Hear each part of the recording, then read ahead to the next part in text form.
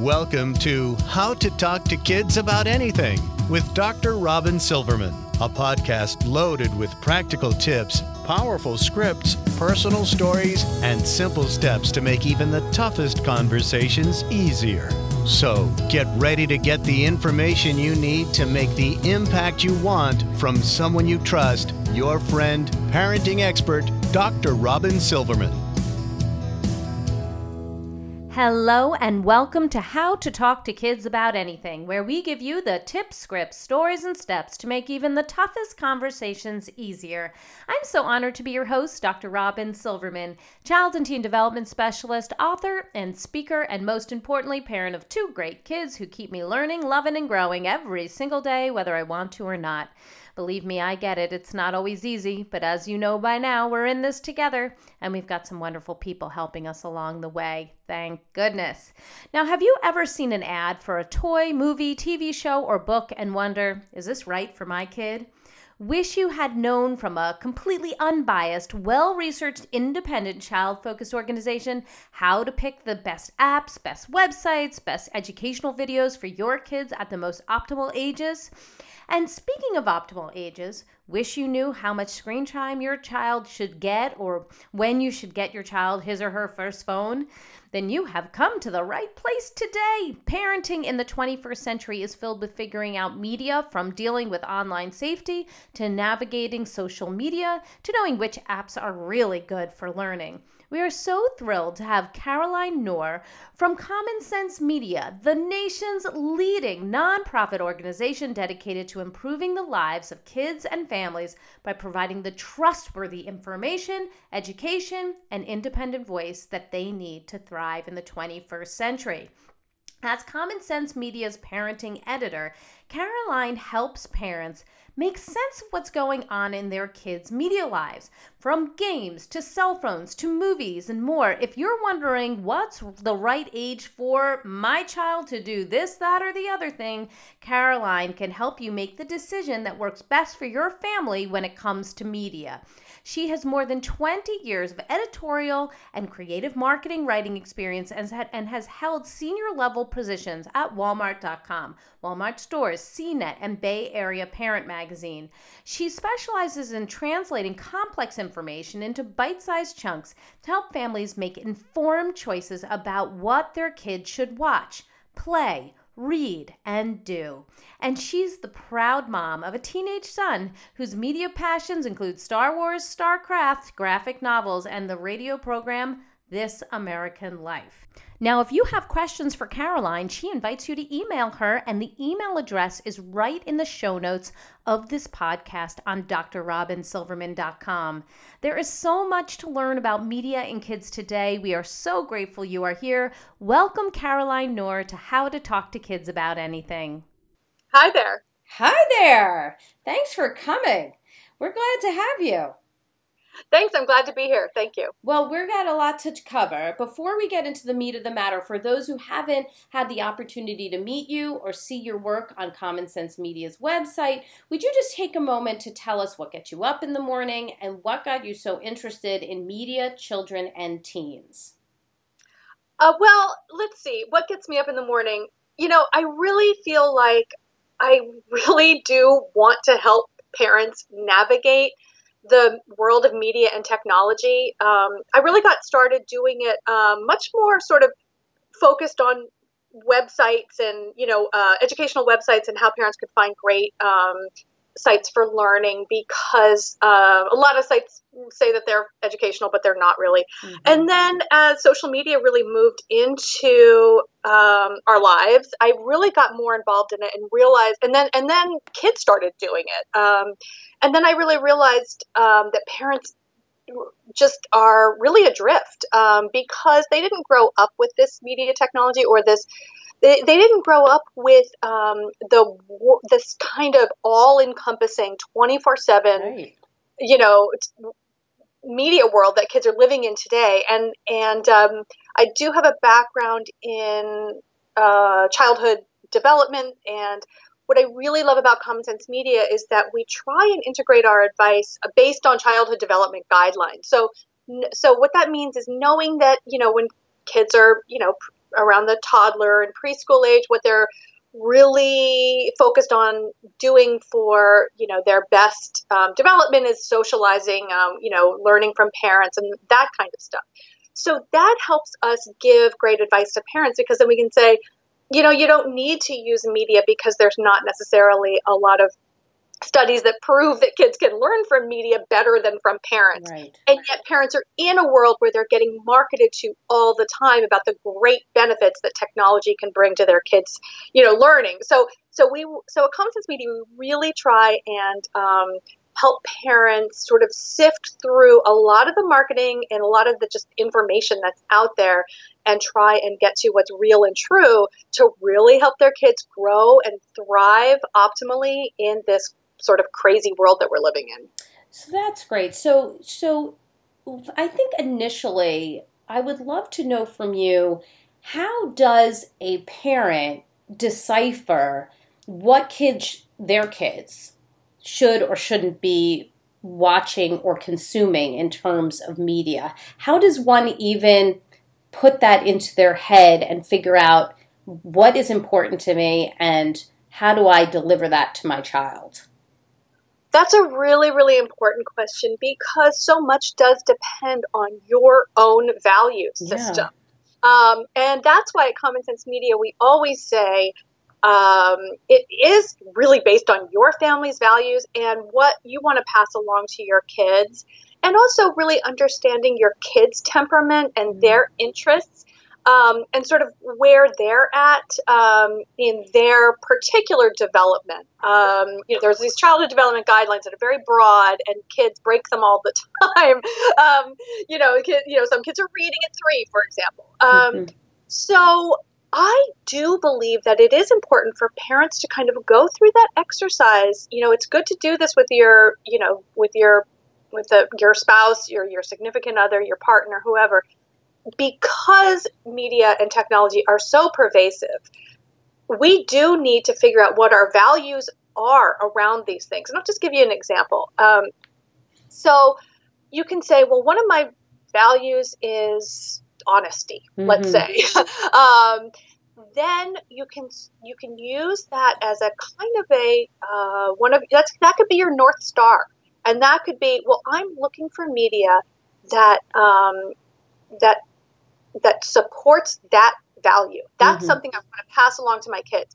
So that will help you decide, well, when it comes to social media, what I want to teach my kids is the most important thing is you just got to be honest. You got to be yourself, be authentic. You know what I'm saying? So you can just use that as a guideline to choose media that supports your family's values. And then you can say to yourself, when you're sifting through all of the media and technology choices, you can say, well, does this media support my values or does it not support my values? And if I'm watching this media or I'm interacting with this media with my kids, how can I use it to support that value? And it could be any value that is important to you: love, tolerance, persistence. We do a big thing about character strengths at Common Sense Media. So you can even start with the 11 character strengths that we've identified to be some of the most important things to raise your kids with. So I believe that sort of figuring out what your values are and what you want to pass down, because you can find so much media that supports that. And then you can strengthen that over time. That will help you weed out the stuff that does not support your values. I like that. I think that's important. And I also agree with you about knowing your child's temperament. I mean, even your own. I can't stand anything that's violent. It gives me nightmares. And my child, one of them, is the same. The other one's completely different. Couldn't care less about violence. But, I know how sensitive I am even to suggested violence. So for me, I would want to know if that was relayed in any media. But I also like the idea that, you can go by a character term. I teach a curriculum. I write a curriculum called Powerful Words, and it's all about character and teaching character to kids. And many of the people who are listening today also help to bring that curriculum to light to all the kids. And, I think it's important for people to be able to hear that it doesn't need to just be in curriculum form that they're, talking to their kids about honesty or perseverance, determination, tolerance, or any of the other words that you may have mentioned, but also that they can choose media that either supports that or make sure they don't choose media that actually is very counter to it. But I'm wondering if your child is watching something or has watched something that is counter to what you wish they had watched, and they come home and they've said to you, I watched this at a friend's house. What is it that you can say to them or do in that circumstance when you know that you've said in the past, I don't want you watching that kind of stuff? Right. And I believe that that's really the second step of that original question that you asked me, because as you know, we're going to be getting into a world where kids are going to be exposed to, stuff that's age inappropriate, stuff that doesn't match your values, stuff that, is potentially harmful to their well-being, or really is, some kids with a sensitive temperament might be really upset about certain things. They're going to encounter that stuff. Of course. And a lot of parents are like, well, I'm going to use parental controls, or I'm going to just ban it all. And it's just not possible to do that, given that we have kids going to school with cell phones, even in like elementary school. So your kid is going to become exposed to those things. And so what I say to that is, you really can't ban. You have to have a plan. I like that. Yeah, it's a good little rhyme to just have a reminder that banning is not going to work, even if your family's values are very anti-media or anti-technology. I get a lot of parents who write to me and say, well, I don't even want my kid to have a cell phone. That's fine, but they're going to get exposure. So what you want to do is you want to, I believe that you want to approach your kids' media with non-judgmentally, because, and then the other thing is, especially when kids are younger, but as they get older too, they're always testing, and they're always really trying to figure out where that line is, that is this okay for me or not? And they are absolutely looking to you, even if they've done something against your wishes or they know you're going to disapprove. If they're telling you that they watched it or played a violent video game or something that they know you're not going to like, they are looking to you to tell them what you think of that, and that informs how they think about it, even if it doesn't feel that way, especially as kids get into the tween and teen years when they're starting to individuate and become more independent. If they're telling you they're doing something, they are looking to you to provide guidance on that, and that's what's so challenging in this 24/7 media world. So what I do say is, and I had this experience with my son when he loved Star Wars I still love Star Wars, but he watched, he went to someone's house who had, different media values than I have. And that happens a lot too. So he went to someone's house, had a sleepover, and watched like a bootleg copy of, one of the most violent Star Wars movies when he was like in first grade. Oh, no. Right. So this was a family that had an older, kid in the house who liked this stuff. And, they like that stuff. So, this is going to happen. So I didn't approach it as like, well, you were wrong to do it or yell at the mom or whatever. Really what I said was, how did you feel when you watched the movie? Bingo. Did Beautiful. you like the movie? What's that? I said bingo. It's just so good to use that question about how they felt about it to get their feelings before you react. Yeah, right? Exactly. And so again, very hard to do as a parent when you're in the moment of feeling emotional and angry or whatever, upset. You have to take a breath and ask them open-ended questions. Get the information from them, and then you kind of know what you can react to. So what I can say about that is, well, I don't like you watching, I feel like you're not, ready for this type of violence in the show. Next time when you're at someone's house, you can tell them that your mom doesn't really want you watching, violent stuff because it can give you nightmares, or something like that. So you can also put a little responsibility on your kid to let the people in charge know, or whoever, that helps the kid draw a line for themselves as well. And it gives them a little bit of cover because they can say, well, my mom says, Right. it's just like, blame it on you. Yeah, exactly. When I was little, I wasn't allowed to eat sugar when I went over to somebody's house. So guess what I did? Right.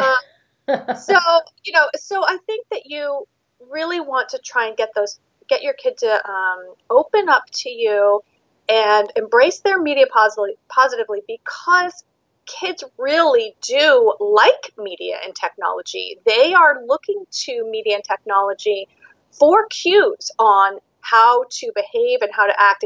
It really acts as a kind of super peer to kids for guidance on, really what, they should be like and what they should expect from themselves and their friends. So, if they feel like you're disapproving, they may not be as open about sharing it with you. And what you really do want is to get that conversation going. Right. And whatever movie, video game, whatever it is, at Common Sense Media, we offer families talking points, 3 to 4 talking points about every single piece of media that we review. And we do that because we absolutely believe that even if it's something, again, that doesn't support your family values, it's not, age appropriate, especially if it kind of is counter, these give you the talking points to talk it through with your kid and get them to open up to you about how they feel about it. And then during those conversations is the time when you can impart your values to them. And even if you think, I don't know if they got it, they are getting it with every single conversation that you have. They're absorbing your messages, which they will factor in as they're getting the media messages. Mm-hmm. Mm-hmm. Yes, I agree with that. And it's great to have those types of tough conversations, being open and understanding that you may wind up with different media values than your own child, but at least they're hearing what yours are, and they know that your voice is still there in their heads when they're making decisions later on. I like that. That's right. One of the most important things I think too is what you said about kids not necessarily having the same media values that you have. That's super challenging. A lot of boys are really into video games. And, it is more boys than girls. Girls are more into kind of social media. That's what the statistics say. But with video games, if you're not a gamer, it's kind of hard to relate to what your kids are doing. And it all looks kind of mystifying and scary and aggressive on the screen. But the studies show about video games that kids, when they're playing them, are actually learning things. They are picking up strategic skills. They're picking up executive functioning skills. That's the ability to think through the consequences of their actions. They are learning those skills. They are also learning collaboration and communication because they're typically playing against another, human being. And they have to work together or they have to not work together. But there's a lot of, even communication going on. So if you can, I know a lot of parents are thinking with video games about the time limits. They go, oh, well, you can only play a half an hour of video games a day. I think parents need to change that concept into thinking about it more as the qualitative experience that your kid's getting from it. If they're interested in it, they're learning from it in some regard. So try and, you can put the time limit on it, but you can also, what I've always done, even ever since my son was little, and I learned this trick about how to handle transitions. I go up to him, and if I want him to transition, whether it was playing blocks or whatever, I would go up and say, what are you building? Tell me about this project. What do what's that? Oh, you did a nice job. So you engage with them and talk to them about what they're doing, and then you can transition them off. That works with husbands too. Nice. With kids playing video games, you can say, oh gosh, what's that? Tell me about this game. Kids really like to be in the driver's seat, and they like to be explaining things to their parents starting around the tween years. They want to share their knowledge with you. And if you approach it with curiosity and ask them what they're getting at, tell me about this game, then again, you can start these conversations, and that will lead you into a conversation If you're not into the violence, you can talk to them about that as well. So there's many times that we can get into these types of conversations. I was interested in one of the things that you said where you're talking about in certain times, don't worry so much about the amount of screen time, but remember that they might be getting something out of their time on the screen. That sounds like a possible mistake that parents might make, not knowing. So what are some other common mistakes that parents might make when addressing a child's screen time? So I think that parents assume that if their kids are watching it, they're going to imitate everything that they see on the screen, which of course is not true. I had some, kids do go through an imitative phase, when they're sort of preschool age, they do see something on screen that they want to imitate. But as kids get older, screen entertainment it's entertainment. So, like, for example, I love to watch The Real Housewives of New York. Like, that's because it's a cathartic experience. But you're not imitating them? Well, because I'd like to see that. Right. And so, so they're absorbing a lot of different messages that they're watching. So I do think that parents make the mistake of, like, again, if they're watching the show, then that's what they want to be. That's what they aspire to be. And I think we can engage with them more about the content on the screen than just, put those limits. And I do believe that the limits are important. The studies all show that the studies don't have like an exact time limit after which point media is bad for you. They basically just show like too much is too much. And that's because it can lead to some negative outcomes. For example, sedentary lifestyle. It can also lead to, social withdrawal, some unhealthy habits. And also for very young kids, screen stuff can interfere with a parent-child relationship.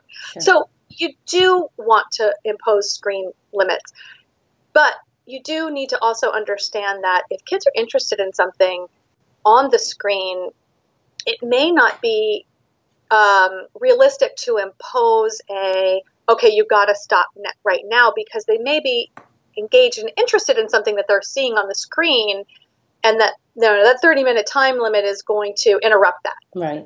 So especially with video games, I always say to parents, you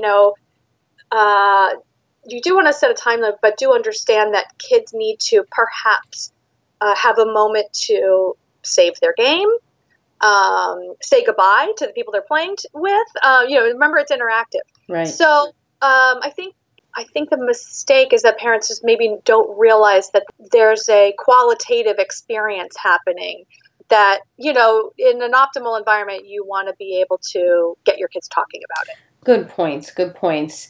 So if we move from talking about TV for right now and video games to phones, which I know are on a lot of people's minds, what would you say is the best age for kids to get their first phone? And how would you know if your child was ready or not ready for their phone?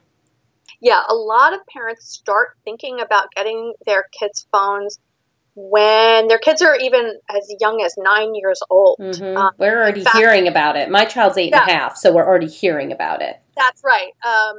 But of course, there's a lot of capabilities that the phone has that are really just not age appropriate for, a 9-year-old. So, but one of the things that we at Common Sense Media, what we say is it really is more important to look at your family's needs, and also look at the maturity level of your kid and what type of behaviors that they've demonstrated so far that might indicate that they are capable of handling the responsibility of a very powerful and expensive piece of equipment in their hands.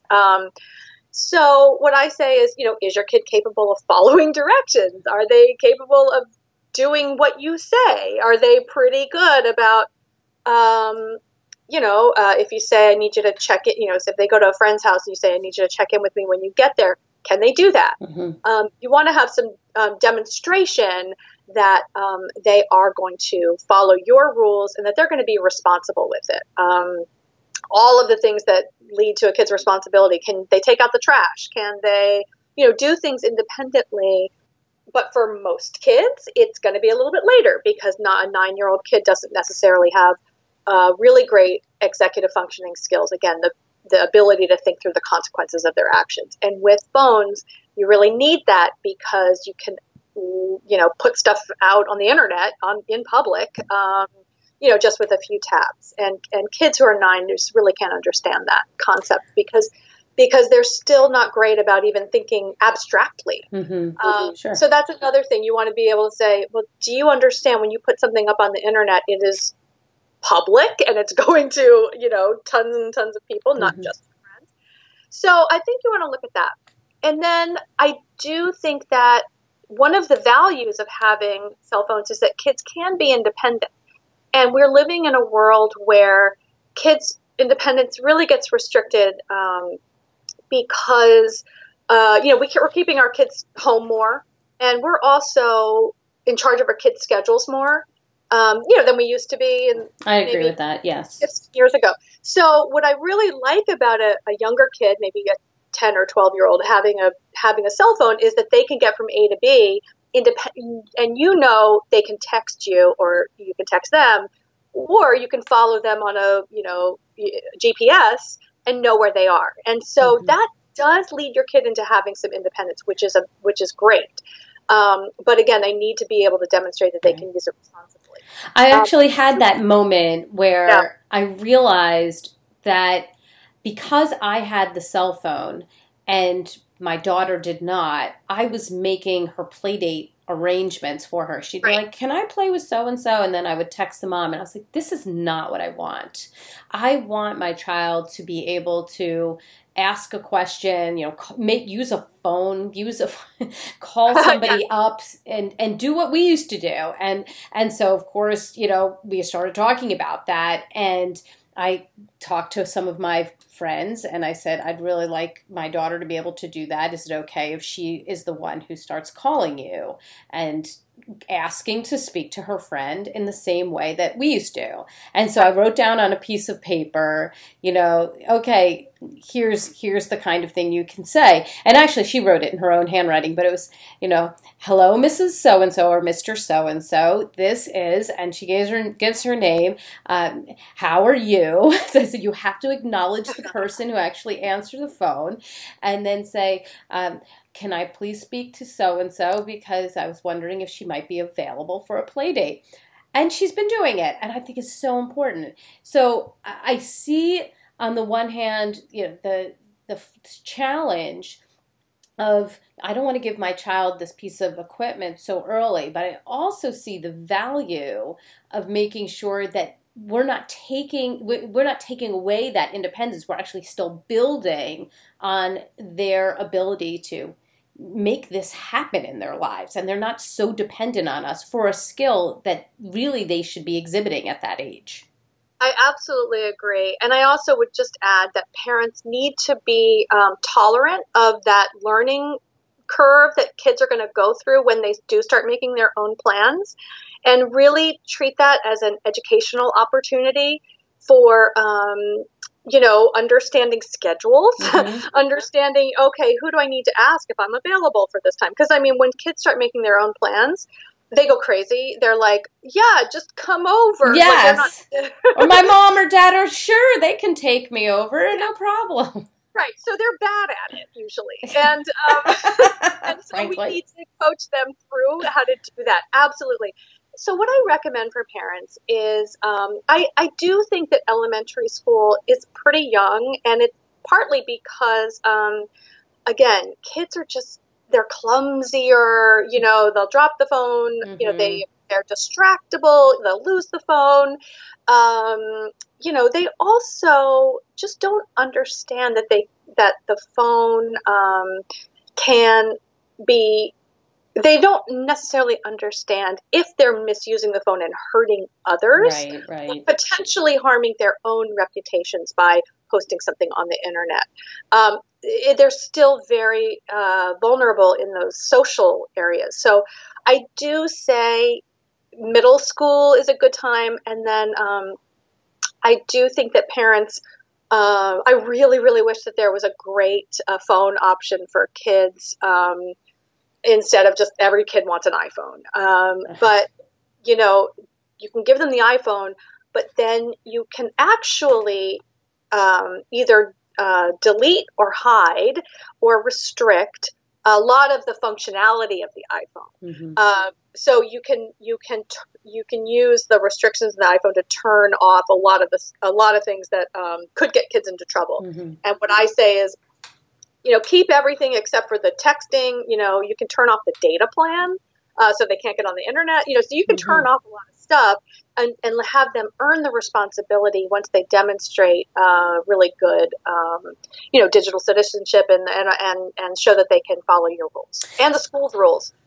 So if you give your child a phone, or now they're able to watch certain videos, or they're able to do some video games, how do you then manage their screen time without having a tantrum or a conflict or a blowout when they're like, wait a second, I want more, and we have to leave, or, you've said it's enough, or you say you're not ready for a phone, and they really have a bad reaction to that. How do you manage that? Right. That's really, really, really hard, because once they get the phone, it's like their personal property, and they think that they have the control over it.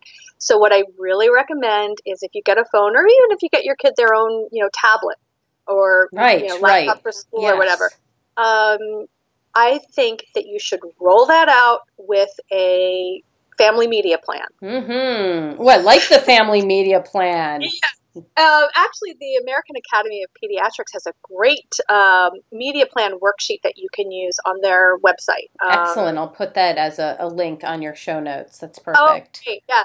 And sort of age appropriately through what kids are going to need in terms of for schoolwork, or if they have a club, or anything that they do need the phone as a utility in order to accomplish. Sure. Or the tablet for school. Sure. Exactly. Yeah. So, and what's so important is to get kids, not even their buy-in, but try and allow them to lead that conversation of like, well, when do you think that you're going to want to need to be on the phone? How much time do you want just for socializing with your friends? How much time do you want for gaming? How do you want me to help support you in managing and self-regulating?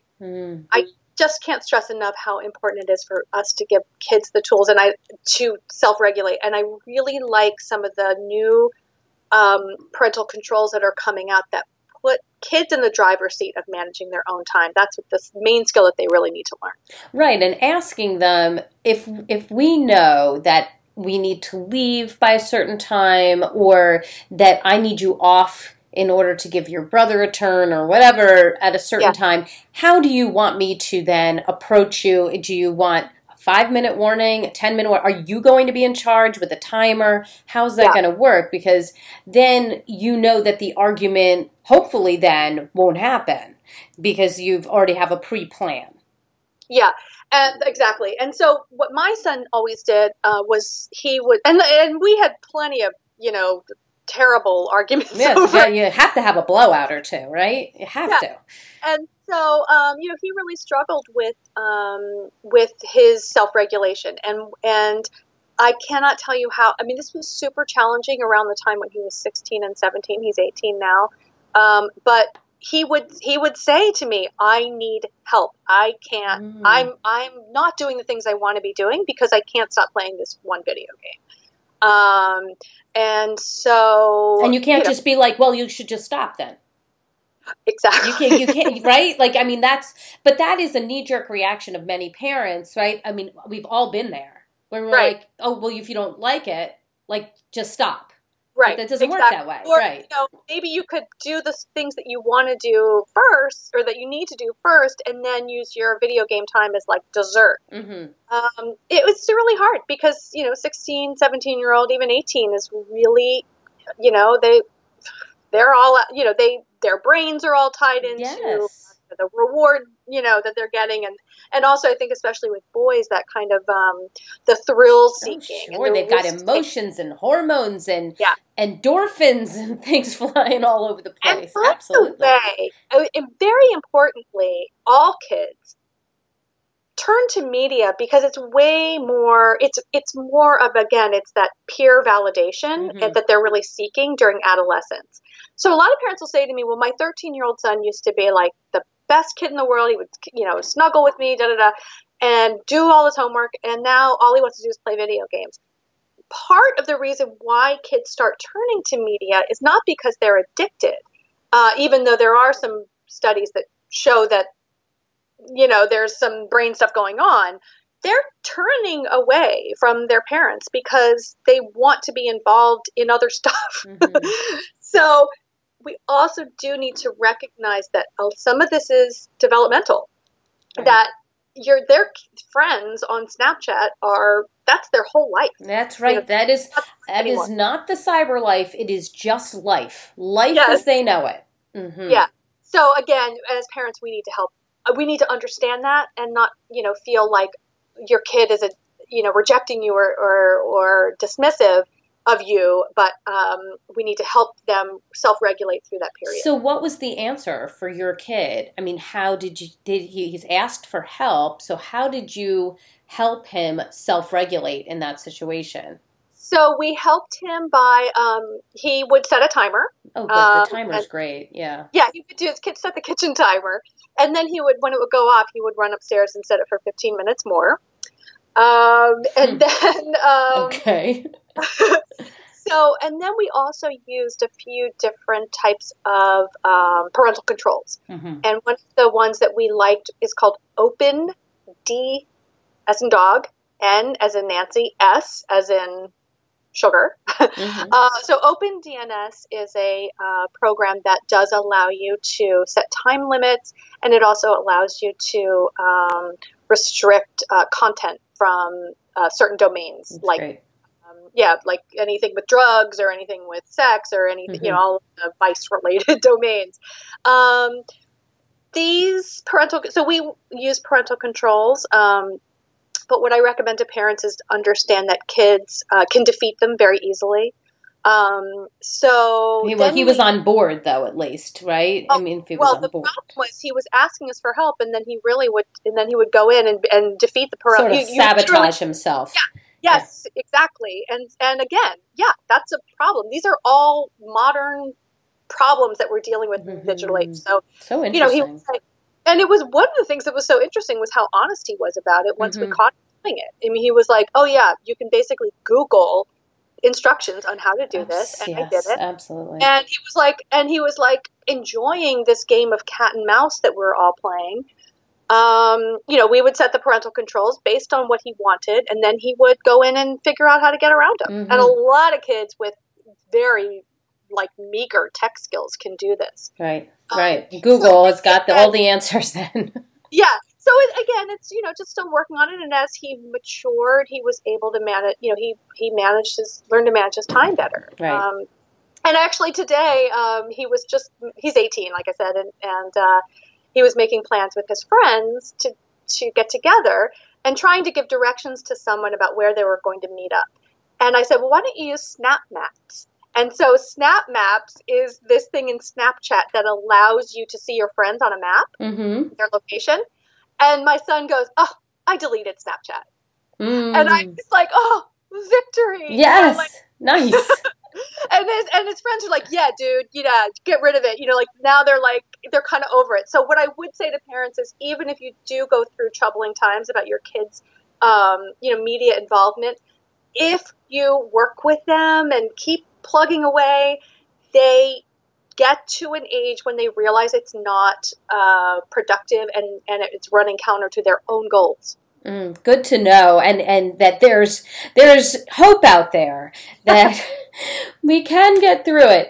Tell us what tips that you have for parents who want to really ensure that their children have a healthy relationship and experience with media. What are some specific tips that you would have? Well, I think number one is to understand that kids are really watching what you do. So try and be a good digital role model for your kids and show them that you're able to set limits for yourself. And also explain what you're doing when you're doing it on your phone or on your laptop or whatever. So they don't just think that it's, you're constantly just on your phone. So what I say is, you can say like, I need to make this call for work now, but after I make this call, I'm going to be done with my work stuff and then we can do something else. So that's just one example. So be a good digital role model. I do think that parents should really try to set up some, we say, screen-free times and zones in the home. Like the dinner table, right? We're very strict about that as well. Yeah, put the phones away, and parents have to put the phone away. Absolutely. So that, and then you can also think of it as sort of sacred spaces. The bedroom, that's a sacred space. That's super hard for parents to do because I know a lot of parents like to check their email before they go to bed. But you have to impose those rules on yourself too. And then I think that in addition to choosing quality media, enjoy media with your kids. So share your favorites that you had. It's easy to do on streaming now with so much revival of some of the it's so classic. Yes, I agree. It's really fun. So you can watch like I don't know, 8 is enough or whatever. Right. 8 is enough. and it's so fun, and then you can go, wow, the pacing is really different, and talk about the different things that you're noticing in the shows. So share media with them. Yes, I love to actually read with my daughter some of the classics, and then watch the movie. Whether we're reading about Helen Keller and watching The Miracle Worker, or reading about Anne of Green Gables and watching Anne on TV or any of those. Yes, it's like it's so much fun to do that. I love that. And she actually came in yesterday and she was singing Mary Poppins, and and we were talking. I said, "Oh yeah, we still haven't we haven't seen the movie yet." She had just seen the theater play. She's like, "Well, Mom, the play and the book are clearly going to be better than the movie." She's speaking like me because I'm trying to go, make sure you do this before you watch the movie. Right. Yeah. And a good example too is Harry Potter. Yes. And now it's funny because my son grew up with the Harry Potter books, so we were always waiting for the next one to come out, but now they're all there. Yes. So you can really binge them. Yes, I know. As soon as we start that, my son is just turned 7, my daughter's 8.5, and I'm like, I know we're getting ready to start. And once you get started, that's going to be how it is for a while. So it's like a commitment. It's going to be a Harry Potter world. Yes. So that would be my third thing, is just kind of try to enjoy it together. Yes. And as you're watching it together, you can stick in some of your messages to your kids. Just don't ruin the show, but you can say, well, I liked it when that kid in the movie or whatever, in the video game, stood up for somebody else, even if he knew that people would criticize him for it, or you know what I mean. You can just basically reiterate some of the positive messages that you see to your kid. Right.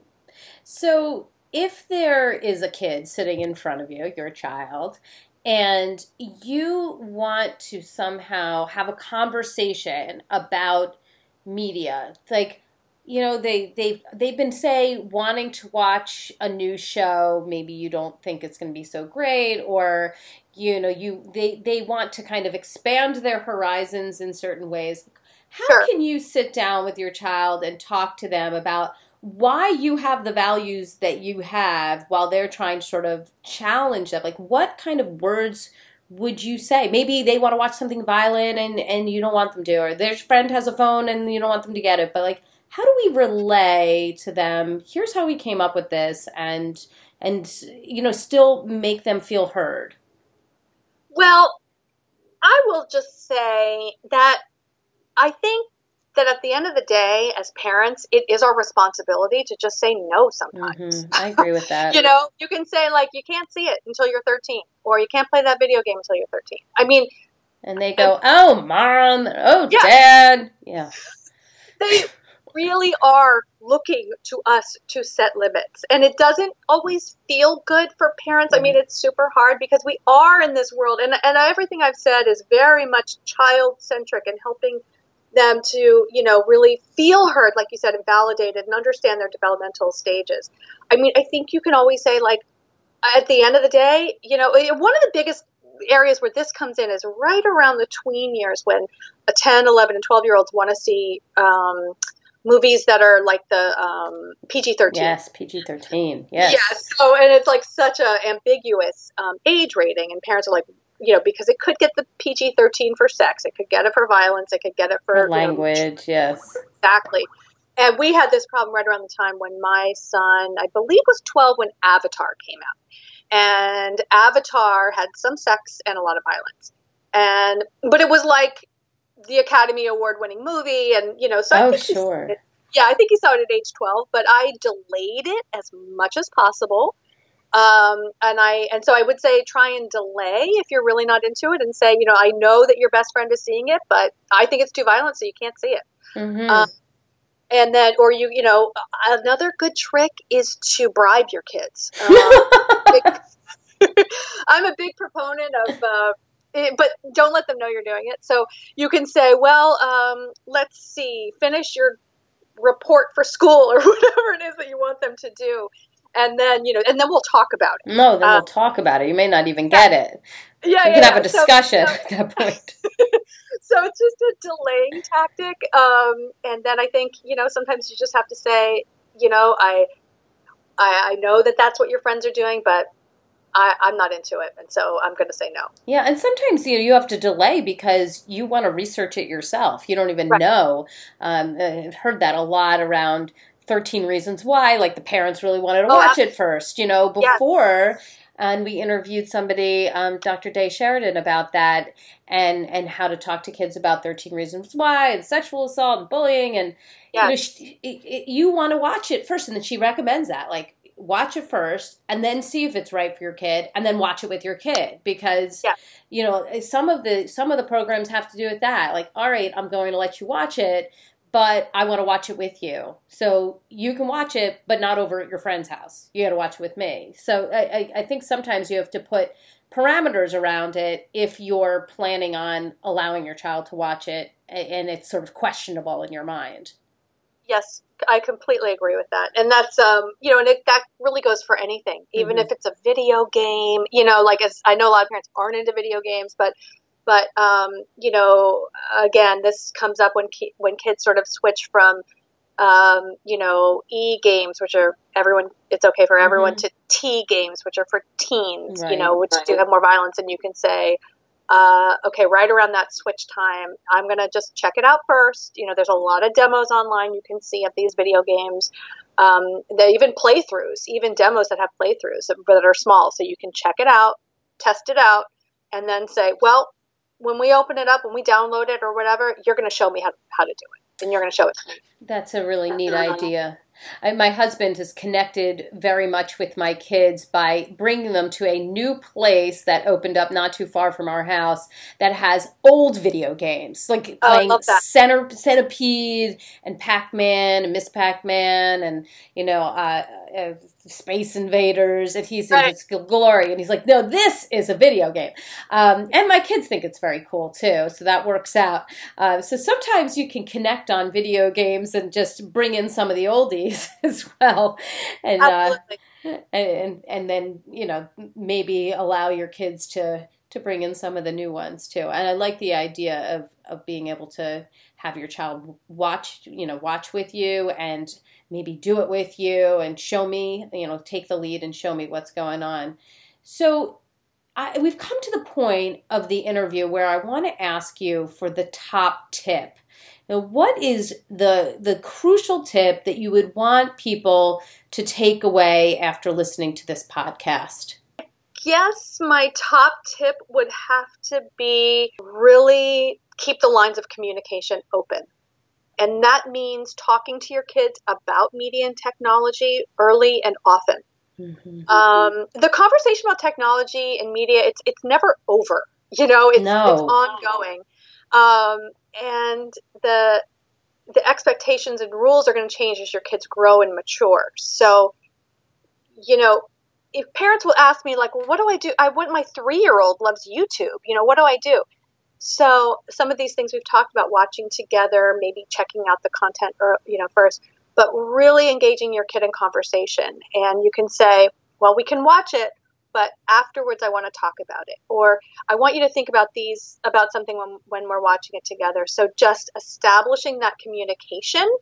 And that means that when your kids really do start having their own interests and making their own choices and having that ability to, really do very powerful things with their technology, they have a foundation where they know that you are involved and they know that you're on board with technology and media, and that they can come to you and talk to you about it. Right. So just having the lines of communication open and asking open-ended questions to your kids, without judgment, because again, it is their world. Yes, it's their world, and sometimes you really need to be part of that world and to understand it, not just say no to it, but really become part of it so that your kids can keep that communication open. You can say, you know what, we played this together, and here's the area that I didn't like, and here's the things that I'm concerned about, and here's the things that I really thought were kind of cool. Otherwise, we don't know. We just are saying no to something that we're really not aware of. So that's right. I think and that's the best important. thing about conversation is it's completely free. Yes. As your kids are growing up, you're going to find out that technology companies are always going to try and sell you on parental controls and just $5 a month that you can monitor every single thing your kid does and all of that kind of stuff. But the thing about having those conversations with your kid, even when they're really just starting to investigate technology at 3 and 4 years old, it's conversation, and that is free. I love that. I say that parenting is the ultimate do-over. Conversations, you're never going to have one big talk, but a series of little ones. And that's what we want, because obviously the kids are going to keep growing and experiencing life and getting more and more information and have more and more questions.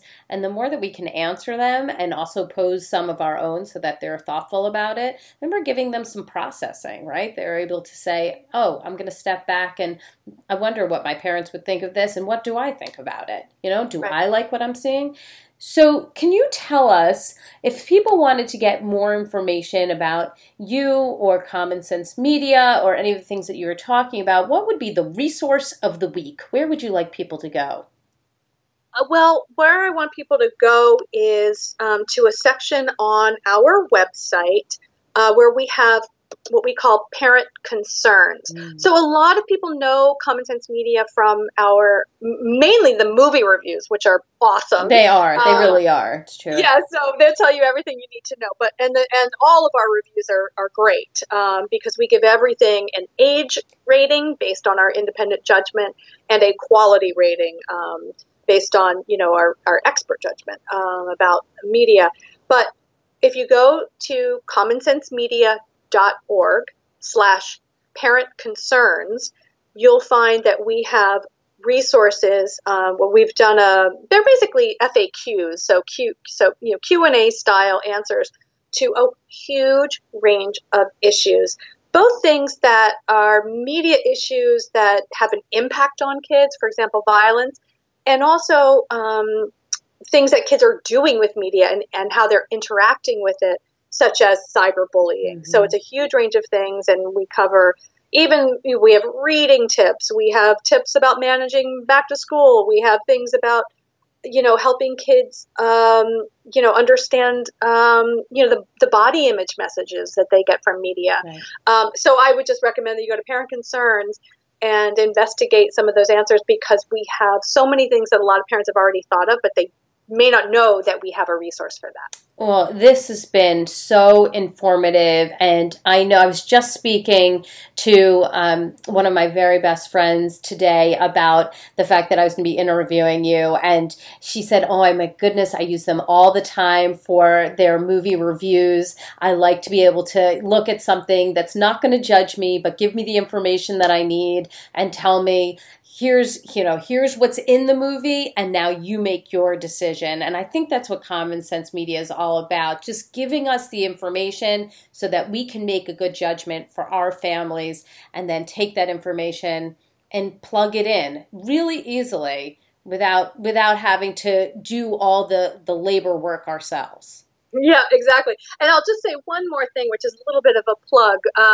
But we're doing a campaign right now to fund our upcoming reviews of shows that are on YouTube. So YouTube, as you know, is super popular. And then they also have a subscription service where you need to pay a monthly fee to get access to some of their shows. And that's called YouTube Red.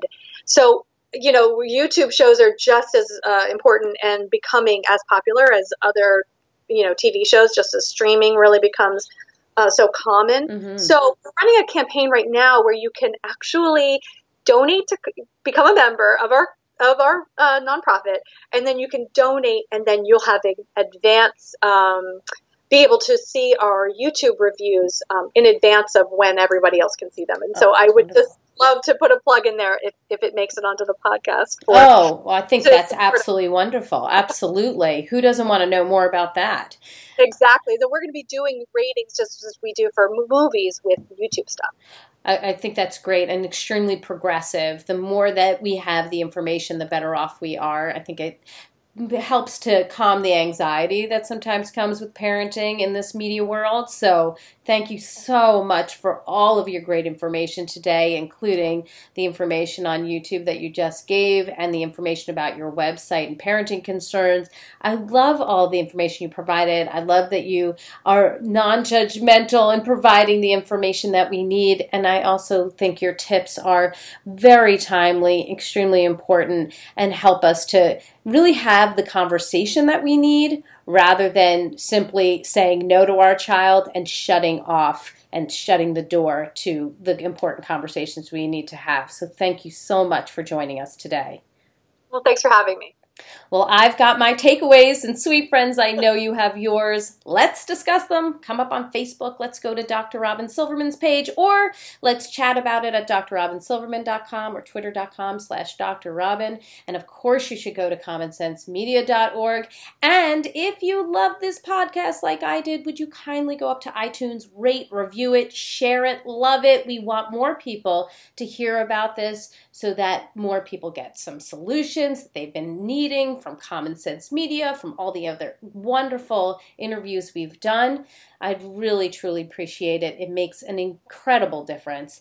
Thank you. We have no more time for today, but my fellow parents, leaders, and educators, I'm so glad you tuned in to How to Talk to Kids About Anything. For more information on books, articles, speaking engagements, or curriculum, please visit drrobinsilverman.com. So many great podcasts are on there, show notes. I look forward to weathering the storms and enjoying the sunny side of life together. And please remember, even on the days when you fall short, you know we all have those days. You've got this. You're here. You're getting the information you need.